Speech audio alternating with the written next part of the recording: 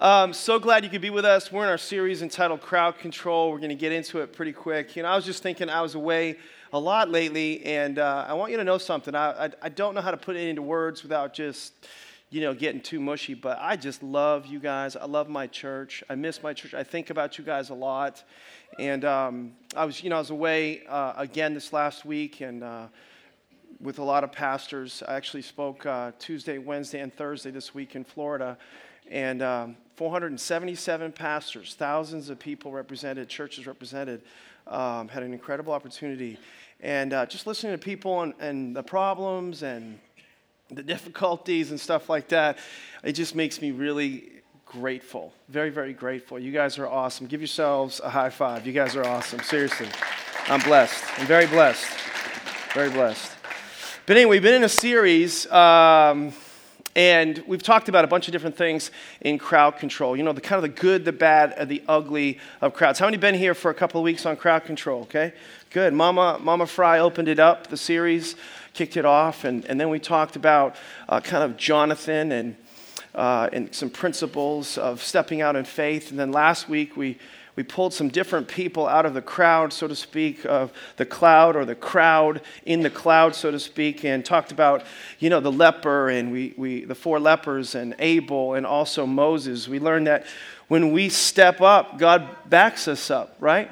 With the four lepers. In other words, why sit here till we die? There's sometimes that we just need to do something.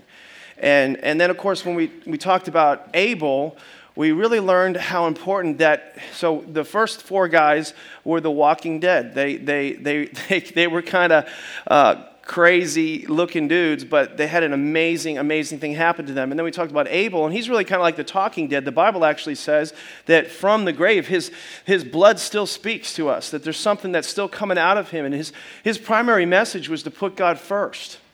Amen. And to put God first, one of the most powerful places to put God first is in our finances. It actually has a strong string attached to our heart, is in our finances. And then we learned that when we live by faith, we can sometimes go places that other people can't go. And we learned that in the life of Moses. And we see that because of what he did, there were people that also followed him and did incredible things, and they crossed the Red Sea successfully, but those that followed could not go where they went. They couldn't go to the Promised Land because they didn't live by faith. And so this series has a lot to do with living by faith. As Christians, we're not just to have a faith, we're to live by faith. Amen? So you ready to take some notes this morning? I'm going to talk to you today about the in crowd. The in crowd. Now, I'm not a big fan of clicks and clickiness and things like that, but there's a lot of that in the world today, isn't there? Remember that? Remember some of you guys are reflecting on your high school experiences. You see those groups and those cliques, and you want to be in the in crowd. I was watching an old Cosby special, and remember the Cosby Show? Come on, that was a classic, right? And I can't remember, I think it's Vanessa, she went and she wanted to be in the in crowd. In order to be in the in crowd, she went and got drunk one night, and she suffered for her decision. It was like temporary pleasure with, kind of a long-term consequence. And I was just laughing, just watching how Bill Cosby was interrelating with her, and they were having a conversation, and as she's talking to him with her horrible kind of throw up breath, he was just like, like this, and it just reminded me of, the pros, let's say, that sin has pleasure for a season, but the wages of sin, there's a payment to that. There's a consequence to that. I think about modern culture that promotes this idea of just like being in the in crowd. There's a TV show. I thought it was the in crowd, but it's called the It Crowd. I think it's like a bunch of IT geeks or something like that. Does anybody know the show? I don't know. There's like 5 seasons of that out there. I never watched it, but there's also like there's a song. I was listening to my girl sing it recently. I think it's like Echo Smith or something like that. But I want to be with the cool kids. That song. Because all the cool kids they seem to fit in. And it's a cool song, actually. I actually like it. But it's promoting this idea of just, there's an in crowd. There's this crowd that can be in. And the sad part is we don't just see that in culture. We sometimes see that in church, too. Church can have this clickiness, this kind of, who's in the in crowd, who's the who's who of the charismatic zoo. That's what we used to say as pastors.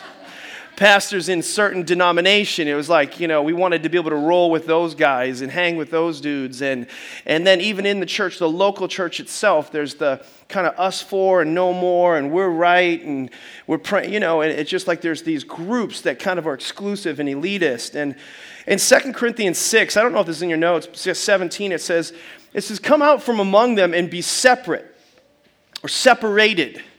Notice that it doesn't say isolated. Separated and isolated are two mutually exclusive terms. The devil's counterfeit for separation is isolation. And separation is where we're in the world, but we're not of it.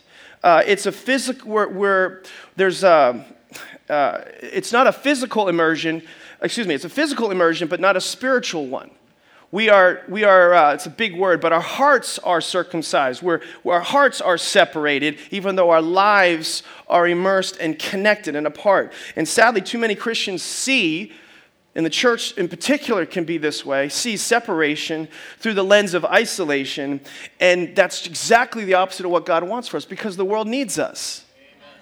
Can I have a better amen? I mean, we need to be in the world, just not of the world. It's kind of like, I don't know, it's a crazy analogy, but like we're swimming, but we got scuba gear on. You know what I'm saying? Like we're just kind of protected, We're in the ocean, but we're catching fish, but we're not on the shore, but we're in it catching fish. We're harpooning fish from the inside. In Matthew 5:14 it says, I am the light of the world. The church is the light to the world, a city that is set on a hill that cannot be hidden. That's a good word, or a few words to underline.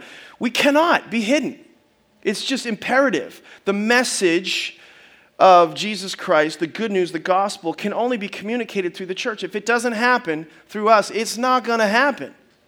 It's supposed to happen through us. And so we're called to be light in darkness, show people a better way, kind of be a lighthouse for all those people that are out there that need rescue, that are shipwrecked, that are messed up. It's like, come this way. It's a better way. We're not better than you.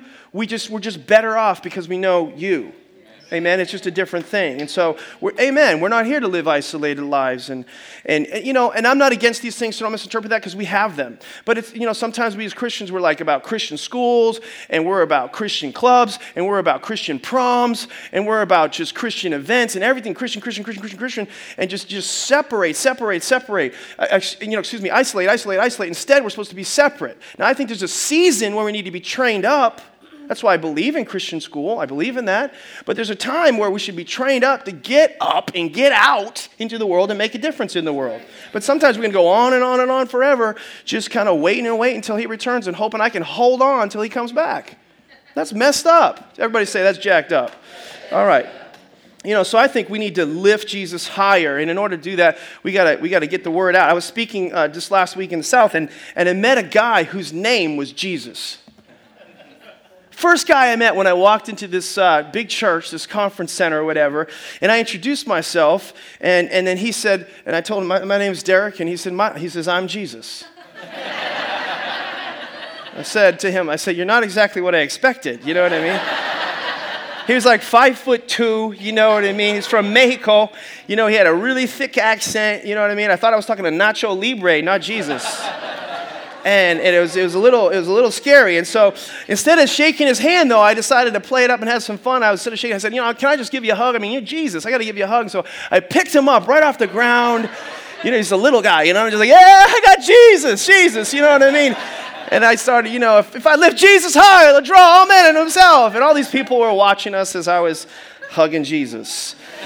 And so I don't want to be known as a Christian church, that hides my faith behind closed doors or walls, right? I don't want to be known as isolationistic, and I don't think you do either, amen?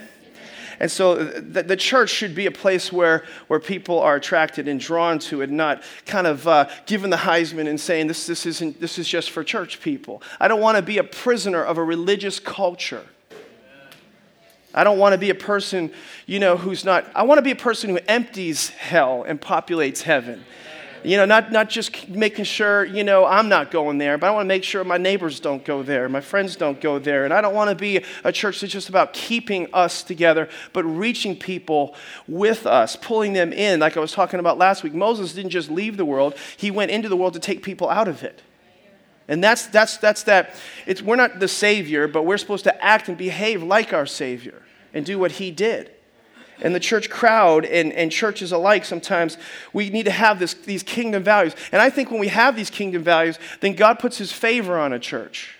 So does anybody want, do you know what I mean by favor? I mean, just bless. It's just like, it's like the good hands people. It's like the Midas touch. It's like whatever you do, it's blessed. Joseph, in the Bible, everything he did prospered.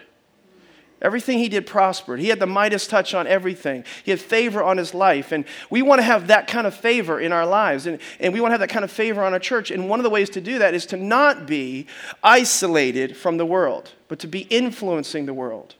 We'll talk more about that as we go forward. But it looks different when there's favor on something. It looks different when, yes, we keep our hearts and we protect our hearts. Proverbs 4:23 tells us to do so. But we're being primarily an influence on the world, and the world is on us. And in order to be an influence on the world, we have to be in it. We have to be in it, connected to it. Yesterday my wife and I had a cookout with just, people that no Christians, just a cookout. It was just awesome. I love it. I love it. I love breaking down walls. I love, they're all sizing me up. They're all, he's a preacher. I mean, he talks different. You know what I mean? I don't see the caller. I didn't hear the King James. I didn't hear the whithersoever thou goest, thou shalt. I didn't hear him. He seems to be having fun. He just yelled because he threw the Frisbee into the street. And he seemed normally angry like I get sometimes. And he's competitive. And you know what I mean? And I just love breaking down those images. And then before you know it, we're talking about church. And we're talking about God. And I was telling them, I know you got a lot of people in that parking lot. That's what they said. A lot of people in that parking lot. A lot of church people going to church. I said, well, it's not just church people. It's a lot of people that church is new to them, and church wasn't part of who they were. And it just seems like with all those people, there must be something going on there, like some kind of, and in my mind I'm thinking, yeah, it's favor. It's because we're not just about us. There's a modern term, a parallel, it's kind of I'm trying to think of a picture, a facsimile, I guess would be the word, or some kind of illustration to try to explain what it's like to have favor on a church. But everybody that's had any sports exposure knows the idea of what it means to have home court advantage or home team advantage. Anybody know what I'm talking about? Now, I'm not a Kansas Jayhawks fan, but I love college basketball. And I respect this particular team and this dynasty that they have down there. But from like 2005 to 2014, Kansas had a 107-2 record at home. Wow. Hello. 107 wins, 2 losses. How many people want to go into that place and play? And it's fundamentally because they had the strongest home court advantage, really, of any school in history. I mean, you would go there, and they would just shout you down. If you shot a foul shot, you couldn't hear yourself think. You were blinded by the noise. And you know this to be true in sports. Sometimes you see these playoff games and these situations in sports and football, and a quarterback's trying to call a play or he's trying to call an audible or something like that, and he's completely drowned out and the play falls apart. Why? Because of the home team advantage. How many know that that's what the church ought to be like? It ought to have a home team advantage. There ought to be a home court advantage in the Church of Jesus Christ. When something's said, it's like, yeah, and when something's wrong, there's a roar that just kind of takes that over, and there's a momentum to it that just kind of squashes those things like a bug. What can you do to create a home team advantage is some of what I want to talk about today, because there's an in-crowding culture that leads us astray. but there's an in crowd in Christianity that can keep us on track. Amen? And so I want to talk to you, and some of this will be new to you. It'll be some like different stuff that I've maybe never communicated on a Sunday morning before, but there's a right in crowd, Christians that are following the right principles and godly wisdom, but what does the in crowd look like? So to be in the in crowd, number one, write this down. Remember your leaders. Remember your leaders. To be on that God's team, to have that home court advantage in your life, in the life of your family, your marriage, your church, your business. Number one, remember your leaders. Is everybody tracking with me out there? Hebrews 13, verse 7, follow with me. It says, remember your leaders. Obviously, that means don't forget about them. Who spoke the word of God to you. Consider the outcome, that's a key word. Remember, an outcome would be the key words. The outcome of their conduct, that's referring to their way of life, their behavior. And then it says, imitate their faith, their beliefs, the things that they espouse, the things that they communicate. And one thing is for certain, as Christians, we're not called to be cookie-cutter Christians where everybody has to be like somebody else. We don't need to, because Christians, we shouldn't have someone's sickness. We shouldn't try to, be like somebody else. We need to be who God's created us to be. We need to figure out our identity in Christ. We need to know who we are in Christ Jesus. We are all individuals. We have all been given a specific assignment and certain gifts, and there's a look and there's a feel to us. However, that may be true, but it's also equally clear that there are leaders who are worthy of following and imitating. Mimicking would be the word, imitate. The Greek word is mimeo, mimic those kind of people. I used to mimic people when I was young because I wanted to be like them because I didn't know who I was. I didn't have my voice. I didn't have my identity. I wasn't secure as a person, and so I would look to, in particular, famous people. And one particular person was an athlete, Air Jordan. Come on, somebody. If you had to pick somebody in the world, that's not so bad. You know what I mean? At least as an athlete. And so I wanted to be like Mike. I knew the commercial. You know what I mean? I just got all his stuff. I got all his gear. And I could put everything. I could, just like David putting on Saul's armor. I could put on all his stuff. But how many know I didn't look like Michael Jordan? I don't care how I couldn't get my tongue, couldn't come out quite as far as he could. I mean, he could lap the floor with his tongue. He could kiss his eyeball. I couldn't do that. I couldn't walk with that swag, my knuckles, didn't go past my knees, like he did. I didn't have that fly swag that he did. I tried to do the moves that he did. You know what I mean? My nickname in high school, this is the honest to God truth, Coach Croce, my JV coach, my nickname was Sports Illustrated, S.I. Fry. Come on, somebody. Can feel the anointing on that, you know what I mean? S.I. Fry. Now, what he would say was, Fry, it looks good, but you never make the shot. I'd go up, left hand, bang, off the backboard, that baby would go. I'd come up and under, woo, bang, off the other side. Couldn't make those up and unders, but they look good going up, baby. I'd be like, Dad, look at this, woo-hoo, woo, miss. S.I. Fry. Because I was focusing on the wrong thing. I was focused on how it looked and not what happened. I wasn't focused on the finish. I wasn't focused on the right things. And we need to focus on the right things in the people we follow. Amen? We're a lot of times doing that in life. We're focusing on the personalities. We're focusing on all the hype. We're focusing on these flash in the pan successes. We're focusing on, the popularity of a person. And sometimes in a short time later, the person's poisoned by life and their decisions, and we've idolatrized them. And the Bible says, remember the leaders who spoke what? The word of God. Remember the leaders who spoke the word of God. Not the word of the world, but the word of God. We need to remember God leaders and find and follow them. This is something this is my opinion. You can take this or leave this. But I just believe a sign that you are rooted, maybe not truly saved, but rooted in your salvation is your hero's change. Let's just take that as experience speaking to you. Your heroes change. I saw a shift in my life somewhere in late high school to early college where it wasn't about Michael Jordans and the Michael J. Foxes of the world, these funny characters on TV. It became, these other men of God that I wanted to be like and aspire to be like and follow and remember. And you see the world differently because you want to follow people who don't conform to it, but transform it. So your leaders change. And it's important, if you don't have leaders, that you get them, you remember them, you consider the outcome of their way of life. And until you figure out who you are in Christ Jesus and what it means to be a Christ follower in the world today, you do well to remember your leaders and imitate their conduct. Amen? It goes on, again, it says, consider the outcome of their way of life. So what do I want to say about that?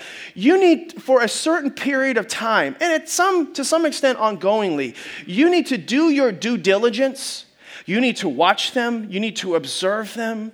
You need to consider the outcome of their way of life, their behaviors, their character. But once that's determined, are you guys with me so far? Once that's determined, you need to follow what you saw. I don't know if you get how important this is. A lot of people are continually observing people's behaviors and considering their outcomes of their way of life, but they haven't determined to follow their faith and to imitate their conduct. And the Bible says, if that's true, if you've done those things, then you should follow them. You should follow them. I guarantee that there are plenty of people in this world who would probably like to stand here and speak from this pulpit. And the Bible says in James 3:1, he who teaches will be judged more strictly. I'm not better than you. The only reason there's more authority is because there's more responsibility, because I'm speaking to more people. So I have more weight on me because I'm here than you. That's the difference so authority and responsibility are hand in glove. They go hand in glove with each other. So you can't have authority. I'm going to tell you some stuff without having more, responsibilities. That makes sense to everybody that's out there? And so it's not, I'm better, I need to tell you what to do, and blah, blah, blah. No, there's more weight on me. There's more weight with that. So you can be sure that people want to speak up here and say certain things, and there are probably plenty that could and do a really good job. But you have to consider their conduct. You have to consider and weigh and look at the outcomes of their way of life. That's why I'm very careful who comes into this pulpit and speaks to my church and my spiritual family. We don't just import people in who the who's who in the charismatic zoo, as I was saying. We don't just get people who are hot on the playlist right now of Christianity. No, we want to know them. So I bring in friends. People like Jonathan Del Turco, 34 years of faithful ministry. Hello, Pastor John Burns, 35 years of faithful ministry. One wife the whole time, one church the whole time. It's powerful, right? So I consider them. I remember those leaders. It's important. And you need to do the same thing in your life, in your personal life, because many are following gifting alone, and they need to follow conduct and faith. And we need to see congruency in people's lives. No one's perfect. That's what everybody says. Well, no one's perfect. You're right. No one is perfect. I'm not perfect. Jonathan Del Turco's not perfect. John Burns is not perfect. The only person who's perfect is Jesus. There's no one without sin, no, not one, except Jesus. Amen? But we cannot let that statement, that phrase, be an excuse or justification for following somebody's gifting while they are willfully and ongoingly in sin and violating principles and precepts of God's word. And so if leaders in the world don't seem different, they cuss like a sailor, whatever, they drink like fish, they don't seem to be going into a world and influencing the world, but the world they blend in. Like I evaluate. When I left the cookout last night, I was thinking, was I blending in or was I making a difference? You know what I mean? But I can remember this lady hugging my family before we left. We just met her. I went to shake her hand. Said, it was really nice meeting. She goes, oh, no, I'm a hugger. And she gave me a hug. And then she gave my kids a hug. And she told my kids how precious they were. And she goes, you have a special family. I thought, we've only been here a couple hours. My family's already influencing these people. I said, praise the Lord. So I was reflecting on these different conversations. Am I making a difference? Does that make sense to everybody that's out there? And so we wonder why the church has so many who are hurt and disillusioned. Maybe it's because we get too enamored and starstruck by the wrong things in our leaders. And perhaps if we followed the Bible's advice, we'd be able to avoid this. Amen? So follow leaders. Write this in your notes. This is bonus. Philippians 3:17 and Philippians 4:9. I just want you to see an example. Are you guys enjoying this? Yes. Okay, 3:17 it says, this is just Paul speaking. So this isn't Jesus. This is Jesus' followers who then led people who were followers, okay? Paul says, he doesn't say like Charles Barkley, I'm not a role model. Well, yes you are, Charles, because you're in public. Yes, you are because you're an athlete. Yes, you are because you're on TV. You've decided not to be one intentionally, but unintentionally, you are a role model. So if you have anybody following you, you are a role model.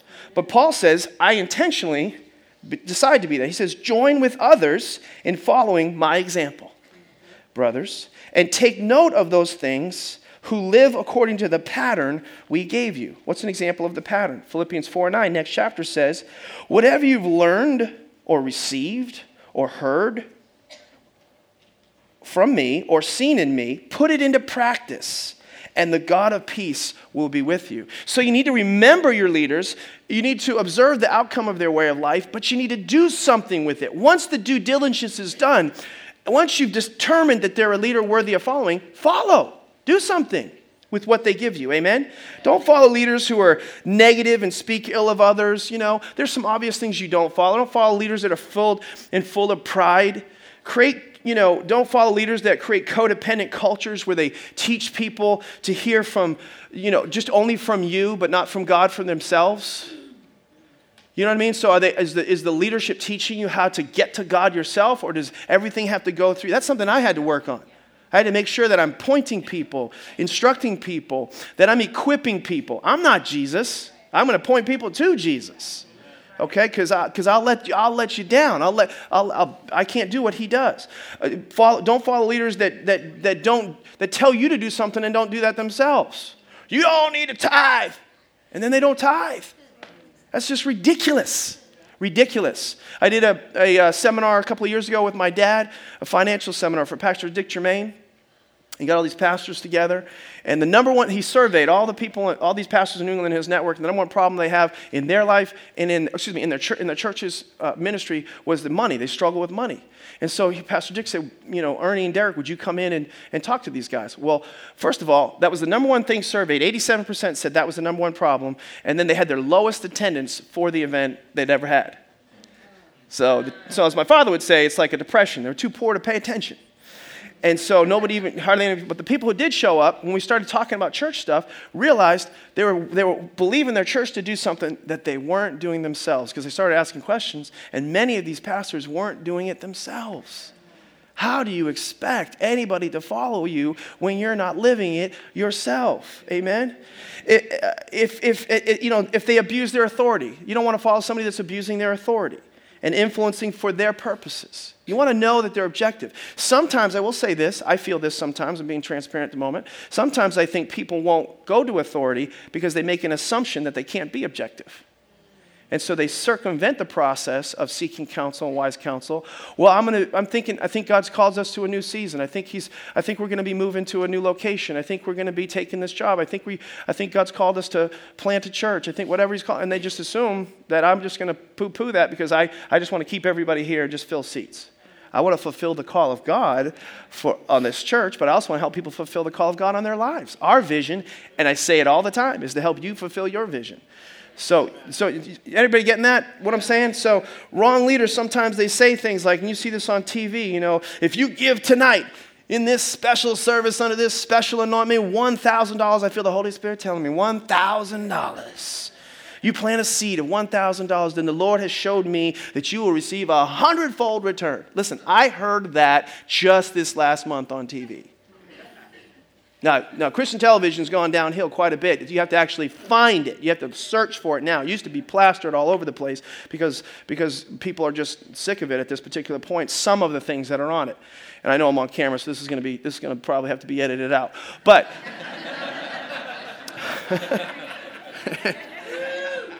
but some Christian television is wonderful. I love some of the people that are out there. But I'm not going to put in words in Jesus' mouth that he didn't say himself. He said that we'll get a 30, 60, 100-fold return. He did not guarantee a 100-fold return. So for me to put a guarantee on something for some man of God to put a guarantee on something is manipulating the Word of God to my own purposes. And that's wrong. And I can't, and no man can make promises that God himself didn't make. Amen? So, question is, who are you following? Don't answer that out loud, but do you follow anybody? My experience is a lot of people suffer. They do not have the favor and blessing of God on their life because they have nobody that they're following. There's nobody that can stick their finger in your eye and say, you are not seeing straight. There's something that's off. Where are you at? What's going on with you? What leader has the most influence on your life? Is it Michael Jordan? Is it some person that you're reading about? Is it some business tycoon or guru? Is it some guy you follow on Twitter? Some podcast you listen to, or somebody you searched on Google? Be careful, the Bible says, to know who you're following. Whew, this is quiet in here, but this is good preaching anyway. Is there anyone in your life that you could say is worth following? If there is, then I think that you need to just once in a while give them a high five and an attaboy and thank them. Thank them. Because there's very few people who have stepped into that role and accept that role. Paul said, follow my example. He signed up for it. He said, okay, I'm going to do that. I'm going to be that guy. That's why whenever you anybody that steps into a leadership position is saying like Paul, follow my example. I commend you. I commend all the dream team, all the people who lead small groups, all the people who counsel, all the people who disciple, all the people who evangelize, all the people that use their talents and gifts in all different ways, public and private. Good job. Come on, give them a big hand. Anybody that was a leader that's done that. It's awesome. It's awesome. Amen. Amen. Let's go on. Hebrews 13:17 says, obey those who rule over you and be submissive, for they watch out for your souls as those who must give an account. Let them do so with joy and not with grief, for that would be unprofitable for you. Submit to them so you are a blessing to them. Do you see that? Submit to them so you are a blessing to them. This will be of no benefit to you if you are a burden. So the Bible's saying follow, submit to them, do this so their work will be a joy and you'll be a blessing to them. You need to make sure of that, but it's going to help you. It will go well for you if you do so. Submission is a big issue with people. And so whenever you've done that due diligence, whenever you've gone through that assessment process of a person, there's a lady in this church, she's not here in this particular service, but she cracks me up. She's a very strong lady who I love very, very much, and she's plugged in and planted in this church right now. But she came to church here about 3 or 4 times. But her first time coming here, she got me in the parking lot, and she just grilled me. Do you know what I mean when I say grilled? First of all, she was up in my grill, and I was like, you're going to have to step back and get a Tic Tac. Oh, no, I'm just kidding. But she was just up in my grill, and she's asking me tough questions. Who are you accountable to? And tell me about, do you make all the decisions on the money? And I'm like, hold up. Is this an interview, or are we just saying hello? But I appreciated not necessarily the acceleration, speed, and depth to which she went to in that short period of time, but I appreciated what she was up to. You know what I mean? Because now she's a submitted follower. She's a submitted leader in our church. Amen? So you need to find those people, and because the only person that loses if you don't get to that place is you. Is you. You lose. Some people, Christians, never get to this place. They're never following well. They're always opposing. Are you this kind of a person? Ask yourself this. Always challenging, always assessing, maybe even disruptive, maybe even counterproductive at times. This is an authority problem, and the Bible says you lose. Are you always mentally got your arms crossed? Are you always kind of in that disposition mentally and attitude? It says obey them. And that's strong because the world is critical of this. But I think this, and this is another phrase, young people, this is a good one to write down, but really everybody too. We need a person in our life, especially as the reason I say young people is because 18 to 25, we make the biggest decisions in our entire life. And you need somebody who is sitting front row with you on those major decisions. Who's in the front seat, not in the back seat of your life on major decisions. But the truth is, major decisions are being made your entire life. And you need somebody whose words, this is what my daddy said to me, whose words have weight. It's like, I'm going this way, and they said, that's not a good idea. And you were like, if I keep going this way, that's heavy. I need to really think about what And I call my dad E-Dog. E-Dog said, shh, there's weight, Or Charlie Legassi, I'm going to buy this car. And he's like, you don't need that. He's got those conservative values. And then there's some decisions that I've made, and I repented to him just about 6 months ago about a decision I made, a financial decision I made without consulting him. I'm 40-something years old.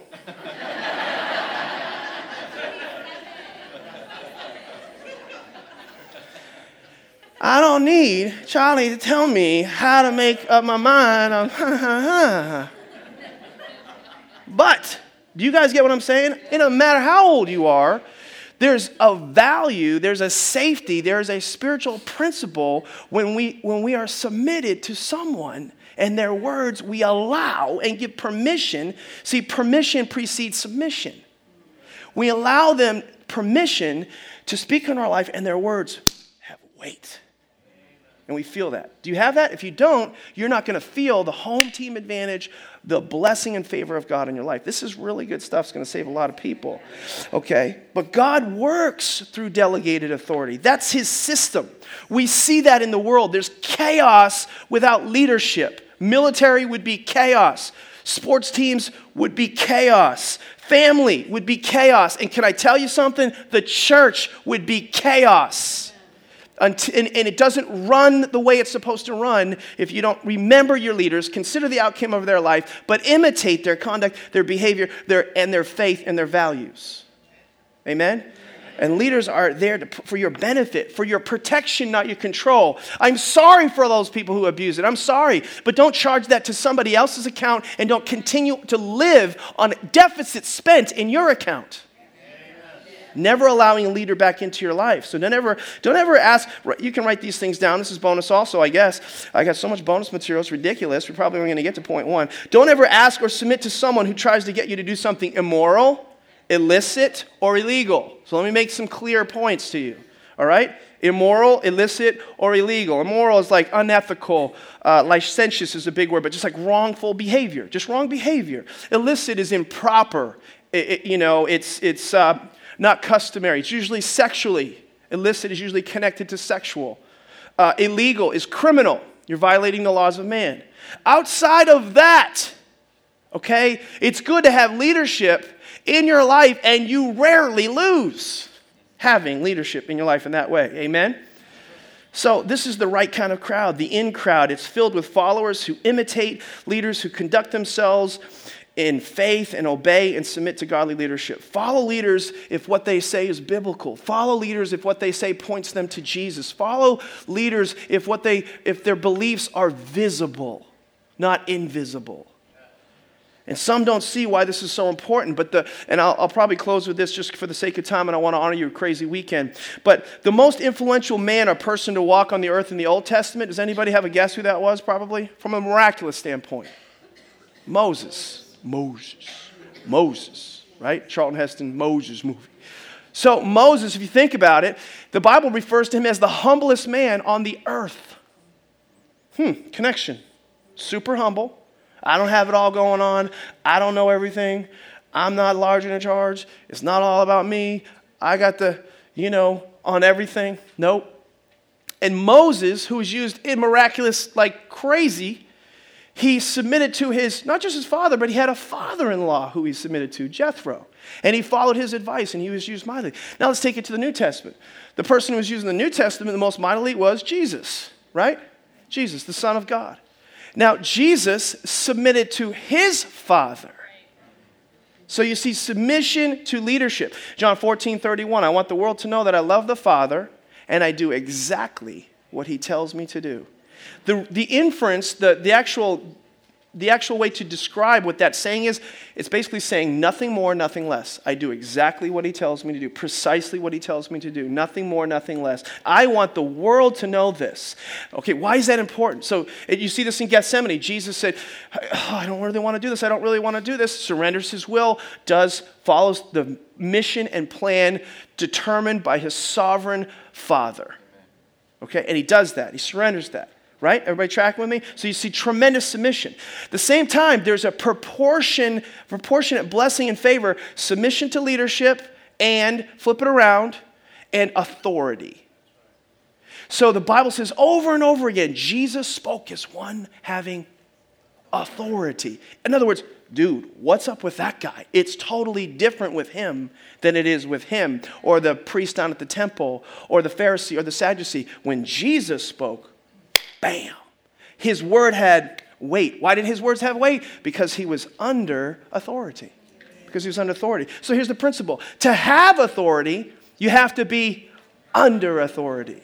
You have to be under authority. That's the way it works. That's the way God is. You'll be a better boss when your people know you're listening and following someone else. You'll be a better son or daughter. The Bible says that if you honor your father and mother, it goes on to say that it may go well with you. You live a long life. How many want to live a long life? You'll be a better employee when you're following your employer, because the Bible says he who sees in secret will reward you openly by what you do. Amen? So this particular point is tethered to the next point. Can you give me 5 minutes on the next point? All right, so they're in perfect balance with each other. So here's the second point.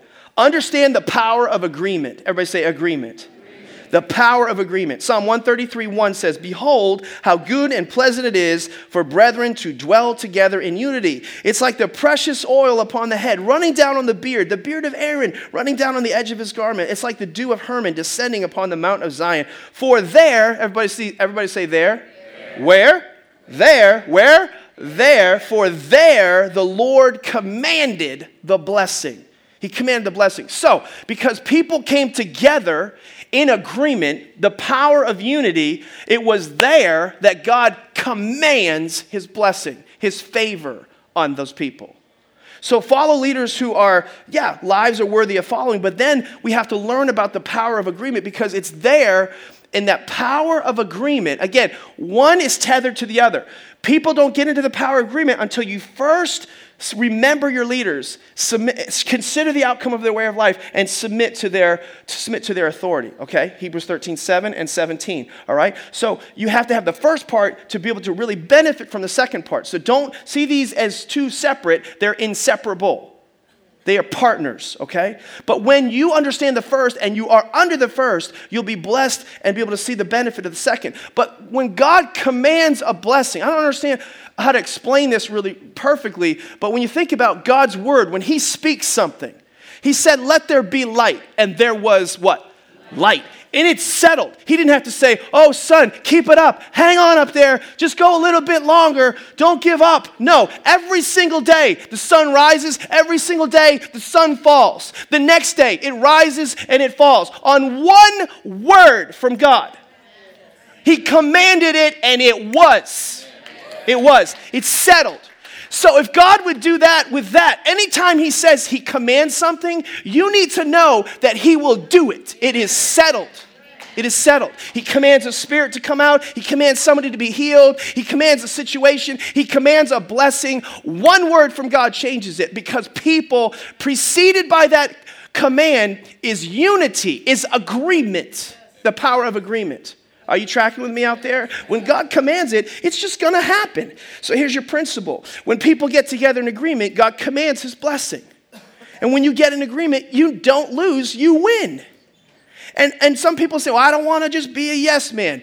Well, you need to be a yes man to the word, the will, the ways of God. That's the thing we should be saying yes to. Yes and what? Amen. Come on, let's say that. Yes and amen. All right? Get in agreement. What does that look like? Get in agreement with your spouse. Taking a new life of its own.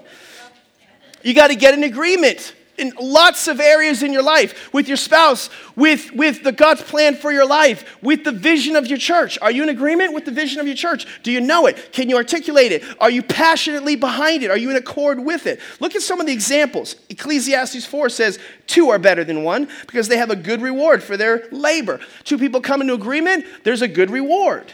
Matthew 18:19 says, if 2 of you agree on earth about what? About what? Say it strong. About what? Anything they ask for, it will be done for them by my Father in heaven. There's power in agreement. That's what Jonathan did with his armor bearer. Hey, perhaps if we go over there, we'll be able to destroy and take the camp back from us. Perhaps, would you really want to go with me? Yes, I'm with you, heart and soul. They got into agreement, and God did something crazy and miraculous. All right?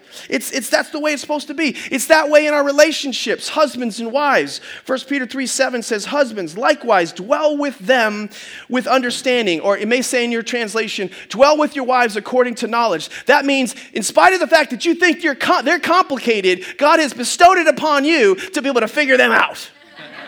That's my translation, okay? And then it says, giving honor to the wife as to the weaker vessel. All right, and as being heirs together of the grace of life. Look at this, look at this, look at this, look at this. That your prayers may not be what? Hindered. Your prayers won't be hindered. In other words, the Bible's saying, guy, you're having trouble in a certain part of your life? You have a sickness maybe in your life that you want God to heal? You're having a hard time getting this job? You don't know why you're not getting this job? Well, buddy, you're not going to get that job. I'm not listening to that prayer until you get in agreement with your wife. Ooh, nobody likes this point, but this is a good point right here. This is good pastoring right here. People are like, oh man, that hurts.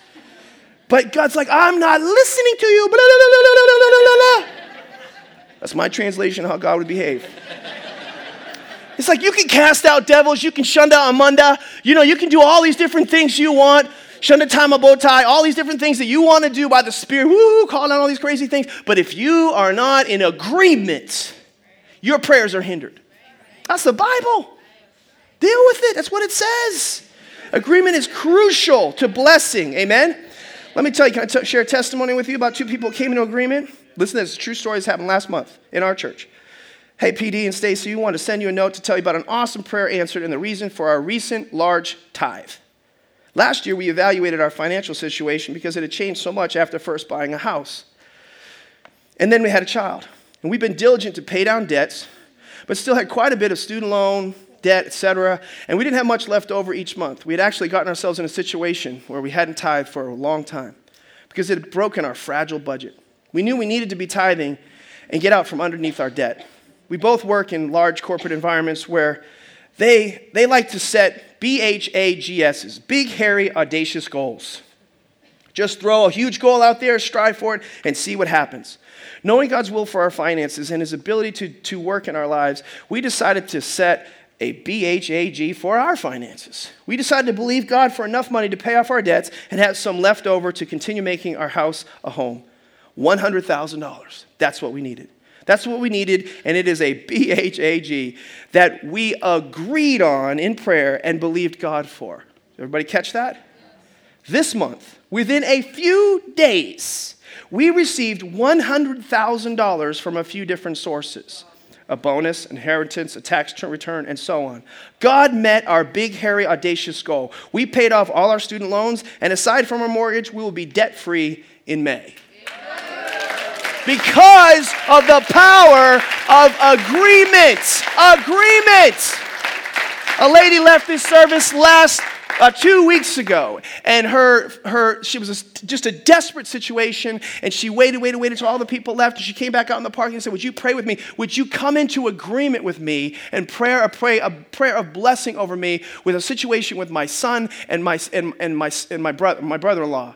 He's in a coma, and my son is in a difficult situation. And she came back to me last week and told me that same hour, the man came out of the coma. And the charges were dropped on her son because of agreement. Agreement. Agreement. Agreement. If a house divided itself against itself, it cannot stand. We have to have the courage to be in agreement. Genesis, you know this, it says if one people speak in the same language, if they begun to do this, then nothing they plan to do is impossible for them. They had a selfish ambition, but if the church of Jesus Christ with a holy ambition came into agreement, what could be done? We could change the world. And so we have to stop griping and complaining and whining and pining and assessing and checking it all out and watching. We need to remember our leaders. We need to consider the outcome of their way of life. We need to come under leadership and imitate and follow their faith and their behavior, and then we need to get into the power of agreement. In Acts chapter 2:44, it says, now all who believed were together, everybody say together, and had all things in common. they were stronger together. I was watching a movie on the plane yesterday, a couple of days ago when I was coming back. I think it was Friday or Thursday night, and it was the Planet of the Apes. Anybody know the new one? It's not the second new one, but the first new one. And Caesar, this ape, is like figured out how to get out of his cage and rally all these people, all these apes around him. Say people, they look like people, they act like people, act like some people I know. Anyway, he rallies them all together, but before that they were fighting and they were just arguing with each other, and it was all about themselves. And Caesar is talking to this orangutan. It's just a cool conversation. They're talking like sign language stuff and stuff. And so Caesar takes this stick and he breaks it, and he says, by ourselves, we're weak. And then he breaks the thing again, he breaks it again, and he pulls it together, and he's got all these sticks together, and he goes, together, we're strong. And then they show later on how they all rally together, and they're just united. And and I'm thinking to myself of some of the causes that are out there that people have got behind. Recently, the ALS Ice Bucket Challenge. A great cause. Don't misinterpret. I think it was awesome. And I just saw the momentum when people came together. Historical events, Martin Luther, whatever it is. I'm thinking, though, if a pack of apes on a movie can get together, what should the church of Jesus Christ be able to do if they could stop whining and pining and fighting amongst themselves and being divided and divisive and not being good followers who then eventually become good leaders? What would happen if we remember our leaders? What would happen if we submitted to our leaders? What would happen if we understood and actually behaved like people who came into agreement with each other on things? What could happen? We would change the world, amen?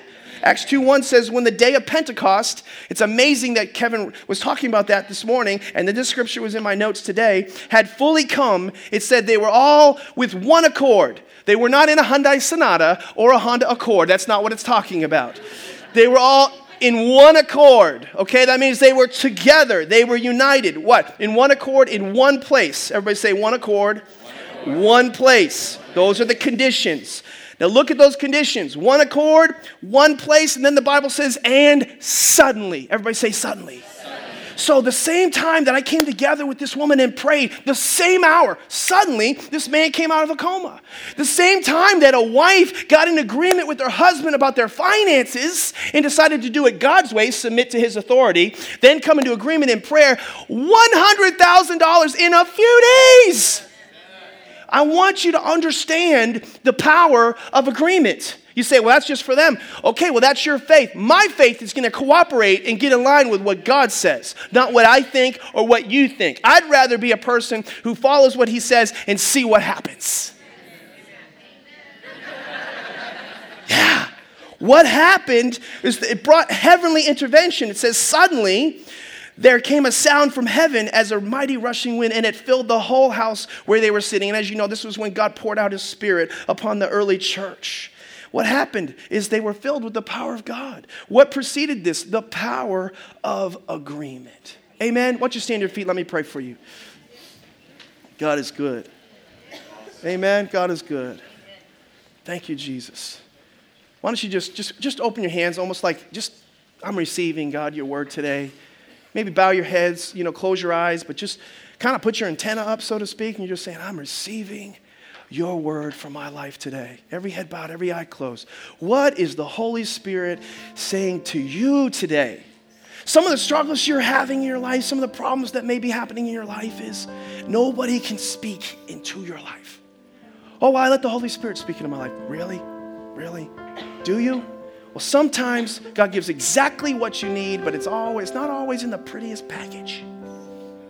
Sometimes coming under authority doesn't mean just God's authority without delegated authority. Authorities that God has put right in your life, but you're not submitted to anyone or any time in your life. And maybe that's why there's struggle. If you have an authority issue and there's it doesn't mean you're a maverick and a rebel and it's intentional. But there's something about that resonates with you. I want to encourage you to come and receive prayer today. I want you to come down front and I want you to receive prayer that there's something in my heart that needs to release this fear, this need to just be in control. And I want to come under the protection, not the restriction. I want to come under the covering. He that dwelleth in the secret place of the Most High shall abide under the shadow of the Almighty. Maybe you need to come under that protection, Psalm 91 in your life. But in order to do so, you just got to say yes to God. Be a yes to the word, the ways, and the will of God. If that's you, this is going to be your prompting right after I finish praying to come down front and receive prayer for that. Now, if you're here today, another way that we get in agreement is through confession. Confession. Sometimes confession is misunderstood. The word is actually homologeo. It means to come into agreement with God. So in order to actually give your life to God, to be a follower of God, you have to come into agreement with God. That means I'm wrong, you're right. I'm a sinner, I can't save myself. I'm lost without you, you're my Savior and my hope.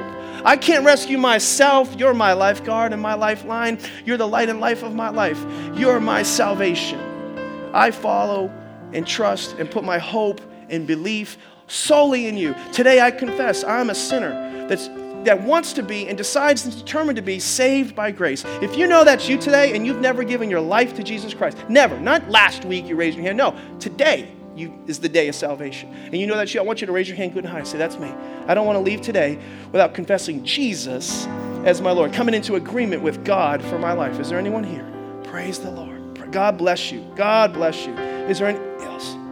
Thank you, thank you, thank you. Those of you online, you just respond to this prayer. Say this with me, church. Say, Jesus, I confess. I come into agreement with you, God. I fall out of agreement with me and myself leading my life. I decide today to let you be my Savior and you be my Lord. Thank you for paying for my sins. And I decide today to surrender and submit my life to Jesus Christ now and forever in Jesus' name. And everybody said, amen and amen. Come on, give the Lord a big hand clap. Come on, come on.